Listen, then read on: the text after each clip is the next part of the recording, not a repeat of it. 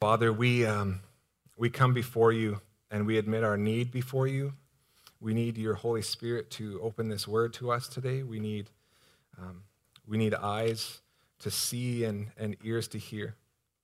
And so would you do that in our hearts? We come before you admitting that it is only by your hand that we are saved, that we can truly know you. Thanks for all this stuff that's happening around here. Thank you for the joy it is to partner with you, and may we always do it with you, Jesus. Pray your blessing on this morning. We thank you for this church family.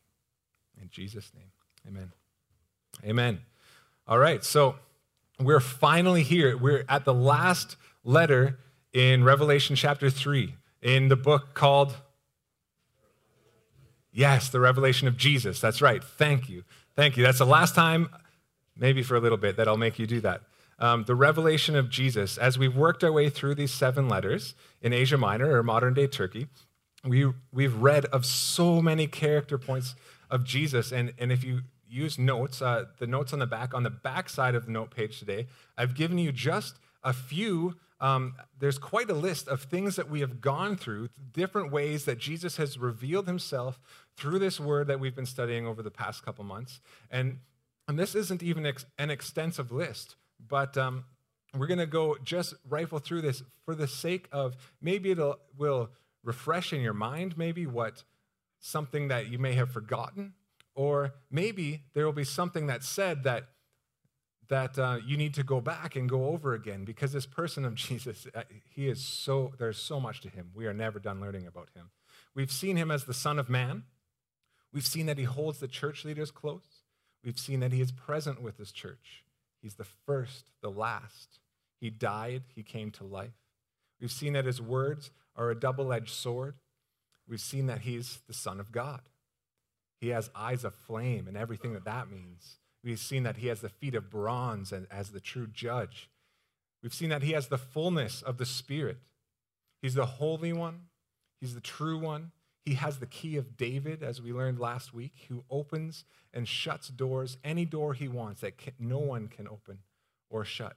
And that's just a little bit. That's not even everything that's in this passage that Jesus shows to us about himself. And so Jesus is amazing. Amen? He is the reason we're here this morning. And so I pray, I hope that as we dig into this last letter, we would see Jesus, we would respond to him. Our aim has been to fix our eyes on him as we read this passage and to align our hearts with his will for the church, to be a church that would be after his heart. And as we fix our eyes on Jesus, as we gain a knowledge of who he is, we make it our goal to make Jesus our first love, our very first love, more than anything else, that he would absolutely permeate every single aspect of our lives. And so before we jump into the letter, I wanted to review these things because there is no end to the person of Jesus. And it's an amazing, amazing thing. So he is wholly worthy of our adoration. He is absolutely transcendent. There is no other like him. Yet he is so gracious and generous that he would actually meet with us and live life with us. And we experience that actually as we worship together this morning. There's something special that happens. God is present and he is here with us even now as we open his word and as we are here together. Isn't that an amazing gift? That's an amazing, okay, nobody's convinced. I'll tell you, that's an amazing gift. I promise you. He is so gracious and so generous. So it's with that heart that we're going to dive into this last letter today, that we would see Jesus, that we would hear his words, and that we would respond then in faith to those words. So we're going to read today the letter to Laodicea. We've been working through all of the letters: Ephesus, Smyrna, Pergamum, Thyatira, Sardis, Philadelphia was last week, and now we're finally at Laodicea. Laodicea was one of the wealthiest of the 7 cities. So it was incredibly wealthy place that was situated. It was on a major Roman trading route. And many ruins actually still exist in Laodicea today. So we actually have way more information about this city than many of the others, because as you can see, And many of the ruins, there's still actually incredible detail even in the pillars that are still preserved today. It was known for a few things as well. It was a hub for banking. It had a major manufacturing of wool and clothing, and it also had a very famous medical school in this city. So it was a very productive, it was a very affluent city. And it's actually really amazing that we have all of this history because Jesus' words to us, as we're about to find out, actually speak specifically to the things that Laodicea was known for. And that's pretty neat. So, Laodicea had aqueducts. This is not an aqueduct.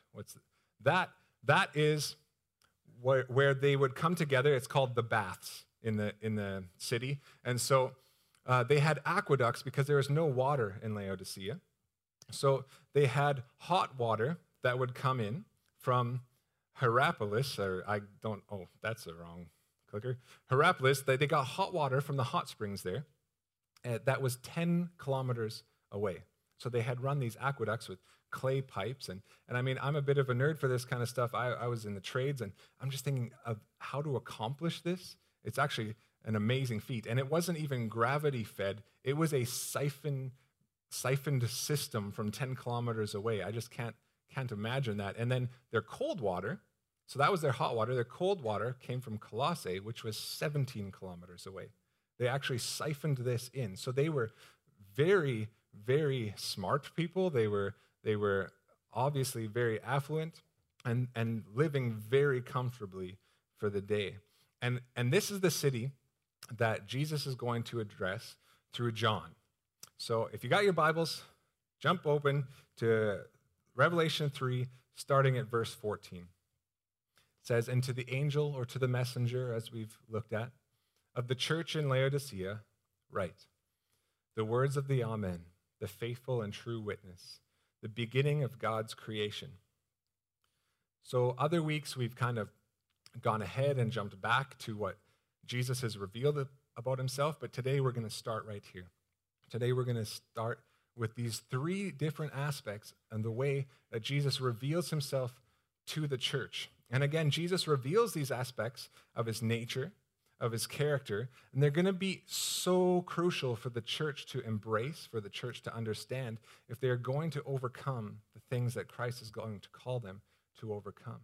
And he's gracious enough to give them very specific revelation of himself for very specific things that they need to overcome. First, he says Jesus is the Amen. The word Amen literally means truth or to be true. In fact, in Isaiah chapter 65, it describes God as the God of truth, but the literal translation in the Hebrew actually is the God of Amen. And so, as the Amen, Jesus lives in full agreement with that God of truth, with God the Father. Jesus lives in full agreement with the Father, and he requires actually that we also agree with him as the truth. To release the certainty of his blessings and his promises to you, we need to agree with him in that. He also says that he is the faithful and true witness. This means everything Jesus speaks is reliable and is true. I think we mostly get this one. Like, we would obviously say that, right? I mean, he sees everything. And as he witnesses your life, every single thing he says about it will be true.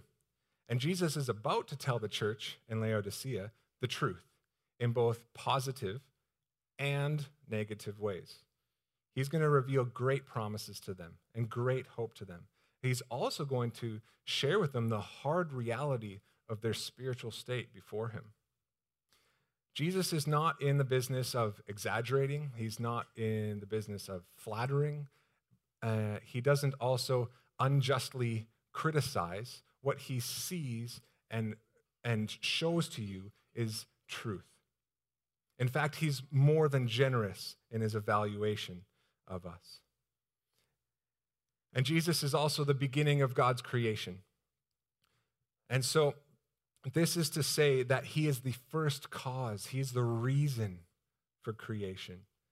All the power and the reason for creation belongs with Jesus. Some places, and I bring this up only to because you'll probably hear about this. Some people will interpret this and say that Jesus is the first creation of God.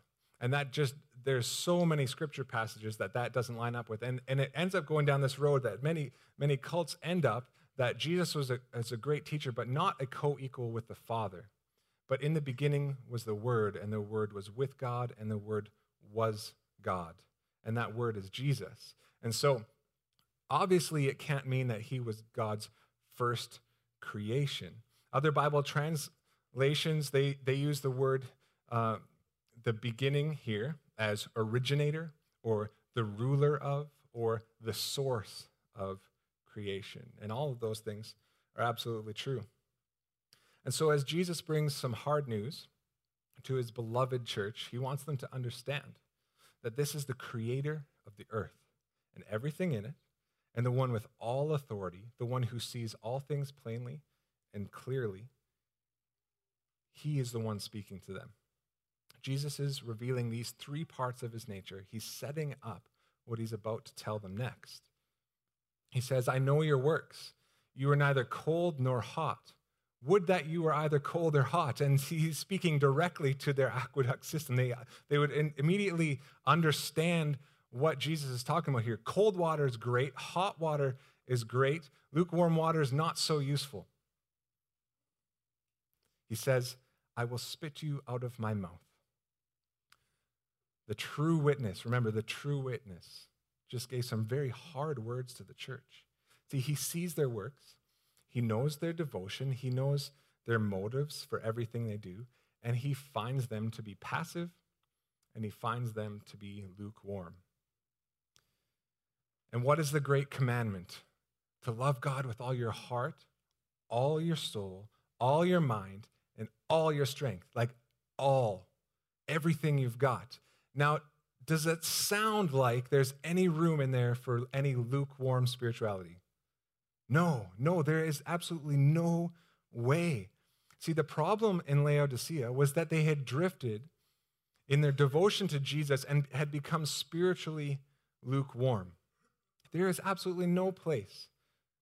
This is the word of God. There is absolutely no place for a half-hearted devotion to a holy, worthy God and a transcendent God, to a God that would love you enough to come to earth in the flesh, would suffer and die on the cross for you, even if you still hated him, and he would count it joy to do so. There is no room for being lukewarm about that kind of God. Amen? He loves you that much. We sang of his love. There is no room for apathy and passivity in the church. Yet, it's so terrifying to me that a large portion of the church lives this way today.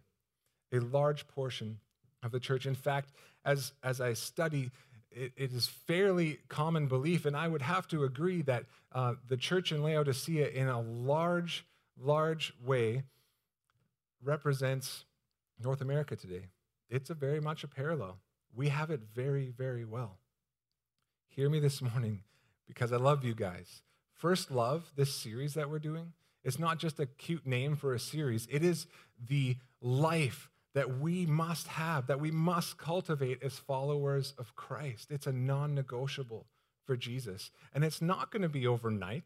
I mean, sometimes you hear those radical conversion stories, and it is, but for most, all of us, it's going to be a step-by-step journey. Jesus just asks that we seek him, that we invite him in.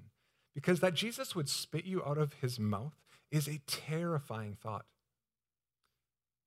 You know, it makes his stomach sick just thinking about how you neglect the relationship that he offers you and the relationship and the riches that he wants to give you. It's not that I don't believe he's repulsed or disgusted by his people. This is his church, who he calls his beloved. But I think he's just so grieved and he's sick over the people that he has to discipline. It's his beloved. That is us as well. That's our inheritance. It says this in Isaiah, in all their affliction, he was afflicted. God is feeling the pain of this. In his love, he redeemed them. He said, I've given the beloved of my soul. That's a very, very rich word. into the hands of her enemies. He doesn't love that. And do not grieve the Holy Spirit of God. See, he's grieved over our neglect to cultivate a relationship with him. He's grieved over the state of a person who is lukewarm in their devotion to him. So Jesus calls Laodicea out for their lukewarm state, and is bringing discipline and rebuke. Why? So that they would be rich in God. That's why he's doing it. He says, "For you say, I am rich, I have prospered, and I need nothing, not realizing that you are wretched, pitiable, poor, blind, and naked." The church in Laodicea, they were so content in their prosperity and in the financial blessings on their church, and they even misinterpreted, I believe, all of this stuff as God's approval of their spiritual life. And church, you know what? We live in Canada, and we are rich. We are rich. I take these passages incredibly seriously. We are so rich. There are many hurting and struggling people here, absolutely, and we need to take care of them. Yet, in Canada, even our poorest of poor are rich by the world standards, if you look around. And it is so easy to be blinded by that, by those riches. Because when we are blessed with abundance and earthly riches, we quickly can throw out a reliance on God. We can think everything's just fine. We don't need God. We can be content with our money and our things to sustain us. I mean, the fact that we're all sitting in this room this morning means we had a vehicle, somebody had a vehicle to get us here. That's pretty incredible. You know, none of these things are bad at all in and of themselves. Not at all. If they're God-given and they're submitted to his leadership, they're wonderful. But Jesus, who, remember, he sees things as they truly are, he points out the truth. Their spiritual state was wretched, it was pitiable, it was poor, they were blind and naked. They were dull. They lost their appetite somewhere along the line for the word and for prayer. They were spiritually poor, not having a living, powerful relationship with Jesus, the one they claimed to have faith in. Even though they were rich in material things, they were truly at the root of what matters. They were poor. And they were also blind. And we've talked about this in this series already, the idea that we can be blind to our blindness. We can be blind to the state of our relationship with God. We can be completely oblivious. They couldn't see the true state of their spiritual life. They were blind. They were so distracted. They were blinded by I'll use this picture, by cataracts formed by sinful compromise and by neglecting their relationship with God. They were blinded. We've spoken about the necessity to seek God, to ask him, "Search me, O God, know my heart," right?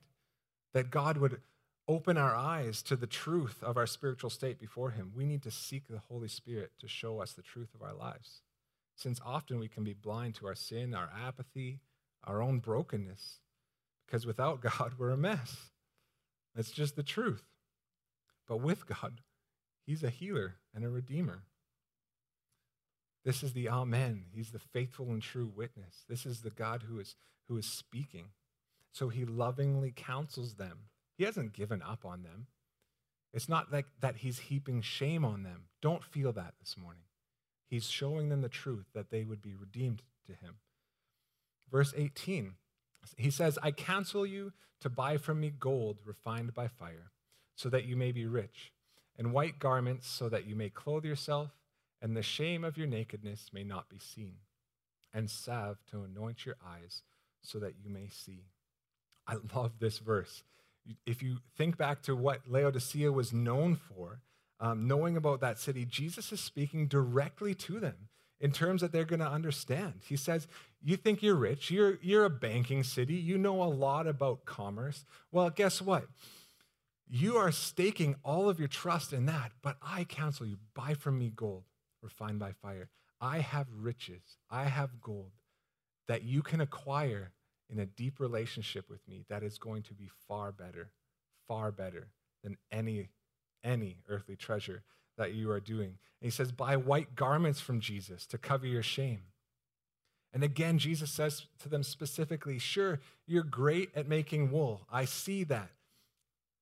Good job with that. But I have something way better for you. I have a far greater reward coming to you if you would overcome in this way. The clothes I have for you will be a far greater reward. It'll be like nothing that you've ever seen if you overcome a lukewarm faith. I believe this speaks of a freeing them of the shame of a life lived in passivity and lukewarmness. I believe that it frees, that it's speaking of that, but it's also speaking, we've talked about the garments, the clothing that we will receive in the age to come for those that overcome. And we don't fully understand it, and that's okay, but Jesus says it's going to matter, that we have clothing that he's going to give those specific faithful people in the age to come. And it's going to be marvelous because that's who our God is. It's going to be amazing. And you remember, too, that Laodicea was renowned for its medical school. So this medical school was known, they exported all around the land in that area, they exported this medical school a powder. And this powder was for making an ointment, and it was for specific eye diseases. And so they were curing eye diseases, and they were remedying eye disease. I mean, it's not modern medicine, but it was a huge part of that world. And so I'm sure they were feeling very, very good about that. It is an amazing feat. But Jesus tells them that they are spiritually blind. And now he says that he alone has the cure for their blindness. They can only buy it from him. He is the only one that can cure their blindness. He said they were blind. He has the cure. Notice that this takes action. Buy from me gold and buy garments and salve to anoint your eyes. There's something that we as believers, God's people, we have to take action in the grace of God to cure your spiritually sick eyes. You have to take action in this to activate the healing that Jesus offers in relationship with him. And only the Spirit can open our eyes, as Ephesians says, as we feed on the word. Seek him. Ask for sight. Ask for healing for your blind spots. The areas of compromise in your life that are making you lukewarm, seek God out for those things. The things that are pulling you away from living a first love kind of lifestyle. And sometimes they're obvious. Sometimes they're just blatant sin issues, but sometimes they're a little more subtle, right?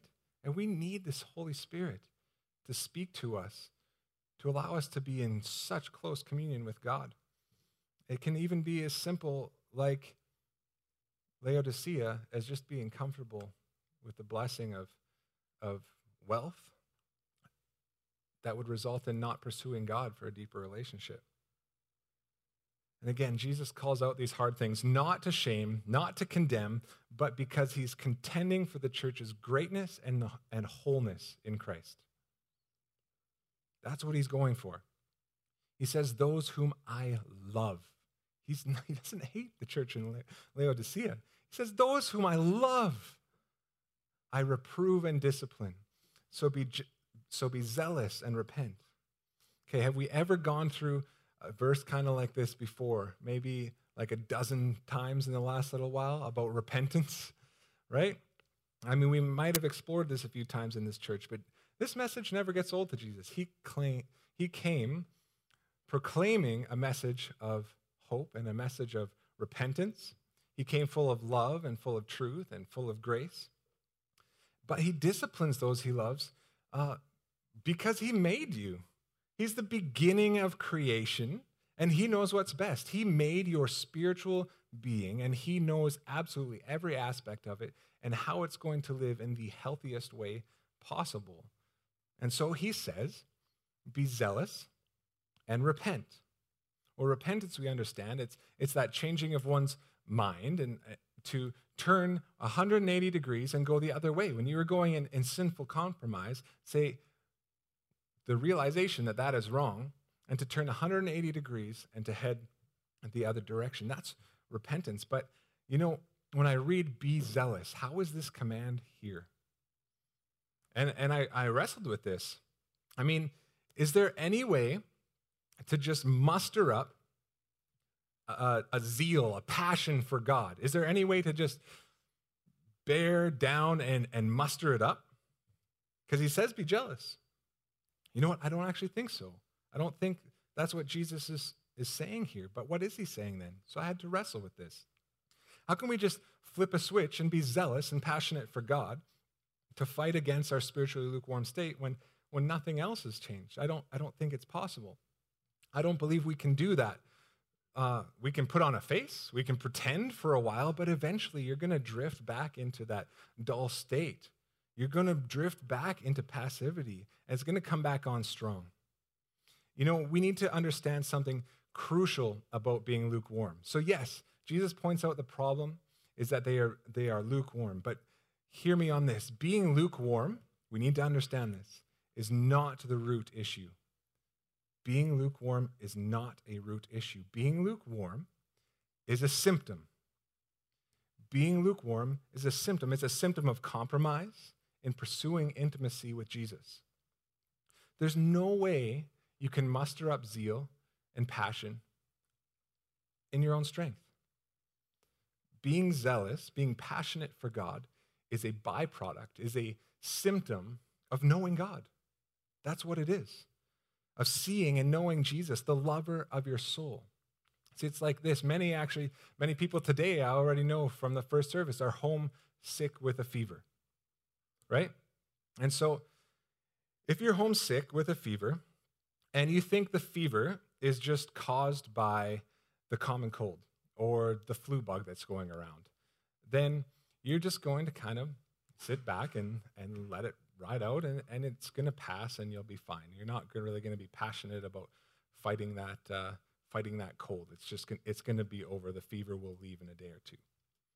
But if you got results back that the fever, same symptom, absolutely the same symptom, same fever. If you got news back that fever was actually caused by a very aggressive form of cancer that is destroying you inside, you are going to be zealous and you are going to be passionate to destroy the root that is causing the symptom. You following me? I think many times we think that lukewarmness is just some whatever thing that's just going to pass, that it's going to be all right.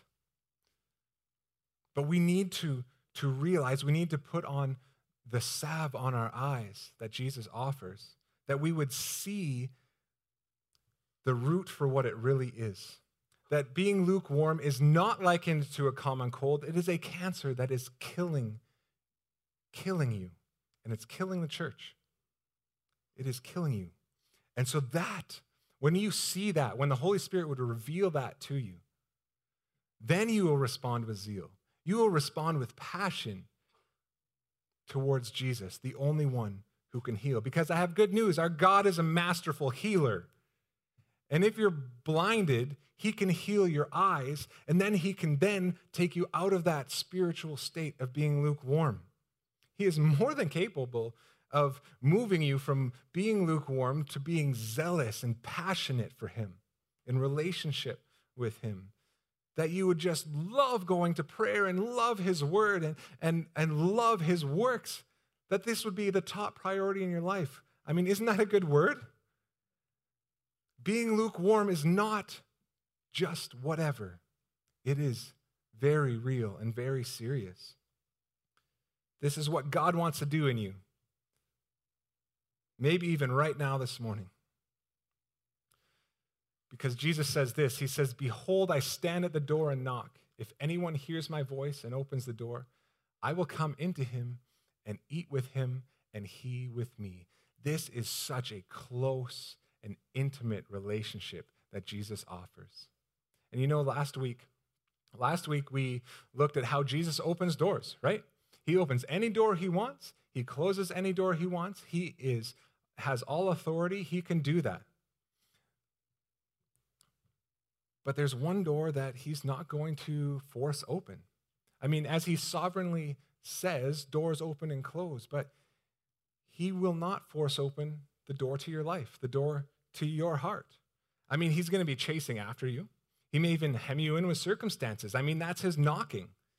He might place roadblocks in your life to get your attention. But ultimately, you have to be the one to open the door and allow him access to your life. This is really the only appropriate response to neglecting a first love lifestyle with Jesus. Open the door to Jesus. Open the door. This isn't talking about just a one-time Jesus come into my life prayer and then you're saved and that's it. No, daily open the door to Jesus. He is knocking. I mean, you can really only call him Lord if you open the door to allowing him to guide your life, to have the final say in your life, to be the Lord of your life. You can only call him friend if you open the door and he would come in to your life and that you would spend time getting to know him. You can only call him friend if you've spent time getting to know him. You can only call him Savior if you've opened the door of saving faith. That he is who he says he is, that he is the only way to salvation. You need to open all of those doors. That your entire allegiance would be to God and Jesus alone.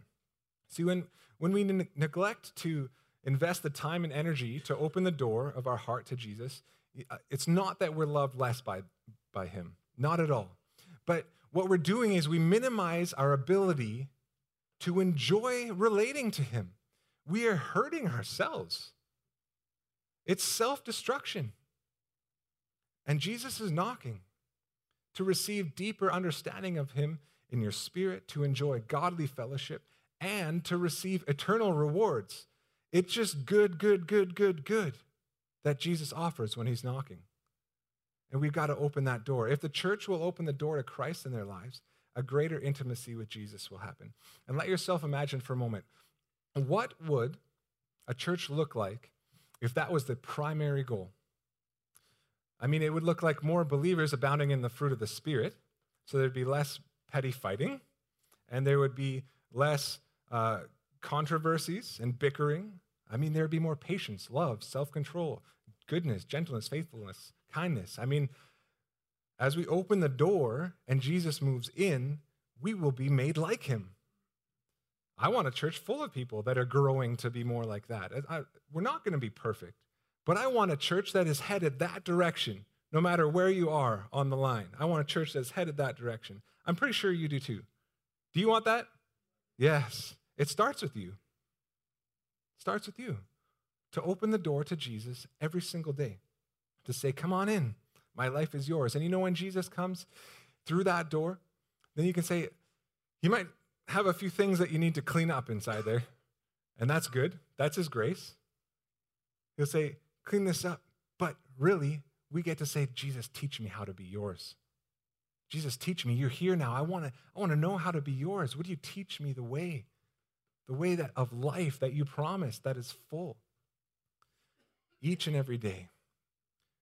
It's not, like I said, that you just pray this prayer once and it's just done. You open the door to Jesus. The Christian life is a daily, deliberate act of inviting Jesus into every aspect of your life. That's what the Christian life looks like. And when that happens, I assure you, I promise that step by step, there will be no more room for lukewarm Christianity for you. Because Jesus is that amazing when you get to know him. There is no more room for anything lukewarm. You will see the greater pleasure, the greater treasure that is found in Jesus alone. So open the door, open it wide. I mean, it can look as simple as this. It can look as simple as opening your Bible and asking the Lord to speak to you through it. Many of us don't get that far. It can look that simple to start out that way. Start praying. It could be, as we talked about last week, that you've been given a specific assignment from God, that God has spoken to you, a specific assignment that he has for you, and you haven't been living in it. You've been ignoring it. And so your relationship, that closed door is not allowing Jesus into your life in that area. Open that up. Get back on track in order to experience him again. He offers you gold. He offers you garments in the age to come and salve for your eyes. So seek him and he will reveal it to you. It's up to us, all of us, to receive all of those things that he offers and respond in cultivating a relationship with him. And you know, this week, Tuesday, I felt the symptom of being lukewarm. I'm generally known as a fairly passionate person. I would say that's safe to say. But I noticed that my affections and my passion for Jesus was not where it needed to be. And so I knew that I needed one thing. I mean, I had a list of things I needed to do, but I knew that I needed one thing, and that was connection with Jesus. I don't tell this story for any other reason than to build your faith in this, okay? So I knew that I was lukewarm that morning. So I have the privilege, I know many of you, I was an electrician, I get it, are working during the day. I have the privilege of being able to come in here on a weekday, but you can do this anytime. I came in here and I thought, you know what, even if I don't feel like it, Jesus is worthy of praise, and he is still on the throne.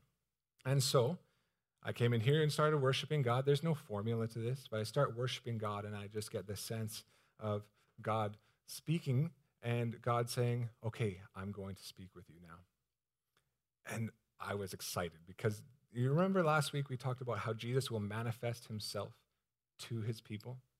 Well, I love to take God on his word, and so I seek that. I encourage you to. So I felt the presence of God in a very powerful way. Right here, actually. And so I laid out on the chairs there, and Jesus, I had a sense that Jesus it was just like he was laying on the floor beside me. We were talking like we were 10 years old. He was my friend in that moment. He is my friend. And it's powerful. And I was able to share my heart with him. And yeah, he had some stuff for me to clean up. Nothing crazy, but it was hurting our relationship. And he told me that. And I cleaned it up, and we talked, and it was wonderful because he's my best friend, and he has amazing good things to say.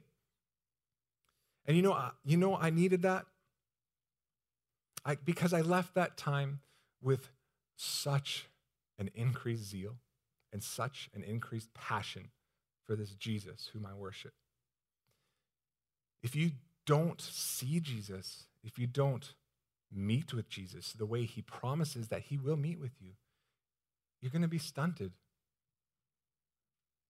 You will drift into lukewarmness more easily. I needed that. I need this so regularly. I'm so prone to wander. We all are. We need to open this door, not just once, every single day.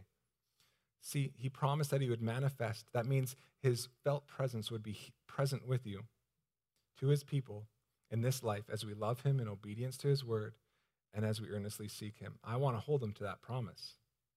If he promises it, I want to seek him out on that, because it's exactly those types of moments where he recharges me, that I rekindle a burning flame for Jesus, that I am passionate to be with him and to do for him. I'm not talking about all day, every day, being in that same exact type of manifest presence of God that intensely. I think it actually might get a bit exhausting, and he wants us to go out into the world with him. The Holy Spirit travels with you, but we need these encounters with Jesus. We need to seek him for them, that we would be zealous, that we would be passionate for our relationship. He promised this intimacy with us now, and it's the fuel for your life. He said he's the daily bread. He is the sustenance. He is the way that you get to live. And if that's not enough, God is promising then to honor those who overcome, to honor those that live this kind of open door lifestyle with God. He says, the one who conquers, I will grant him to sit with me on my throne, as I also conquered and sat down with my Father on his throne. So in the age to come, when heaven meets earth, like we sang about, when heaven meets earth and Jesus is reigning in majesty and power on his throne, and he's made everything new, and it's heaven and earth meet, and it's just glorious. The believers that had the resolve to push past the lukewarm state and pursue intimacy with Jesus, they're going to be honored. As if every single other gift that we've talked about isn't enough, God would honor you in the age to come. That's a wonderful promise. And it's a motivation. It's a motivation to open the door and to deepen this relationship with Jesus. Really, there is no specific formula other than to seek God wholeheartedly, to get to know him through his word, to obey his word, to speak with him in conversation, to see his promise of nearness and intimacy come true in your life, step by wonderful step, from glory to glory. To live out the great commandment in this life forever and ever, because it's never going to end. We're always going to love God with all our heart, soul, mind, and strength. That's what we're going to do forever and ever. And as we sang today, I could sing of your love forever. We will sing of his love forever. And it's not going to get old. Never. We need to constantly seek him out. Ask the Holy Spirit for wisdom and understanding that we would actually understand that that's actually where I want to be. I will sing of your love forever, and that's going to be incredible. He says, he who has an ear, let him hear what the Spirit says to the churches, because we need him for this. We need him. We live in a world of distraction. Our own minds are a distraction. We need to seek God. We need to ask, Holy Spirit, what are you saying to me through this passage? And Holy Spirit, what do you have to say to me? Remember how specific he was to Laodicea? He will be that specific to you.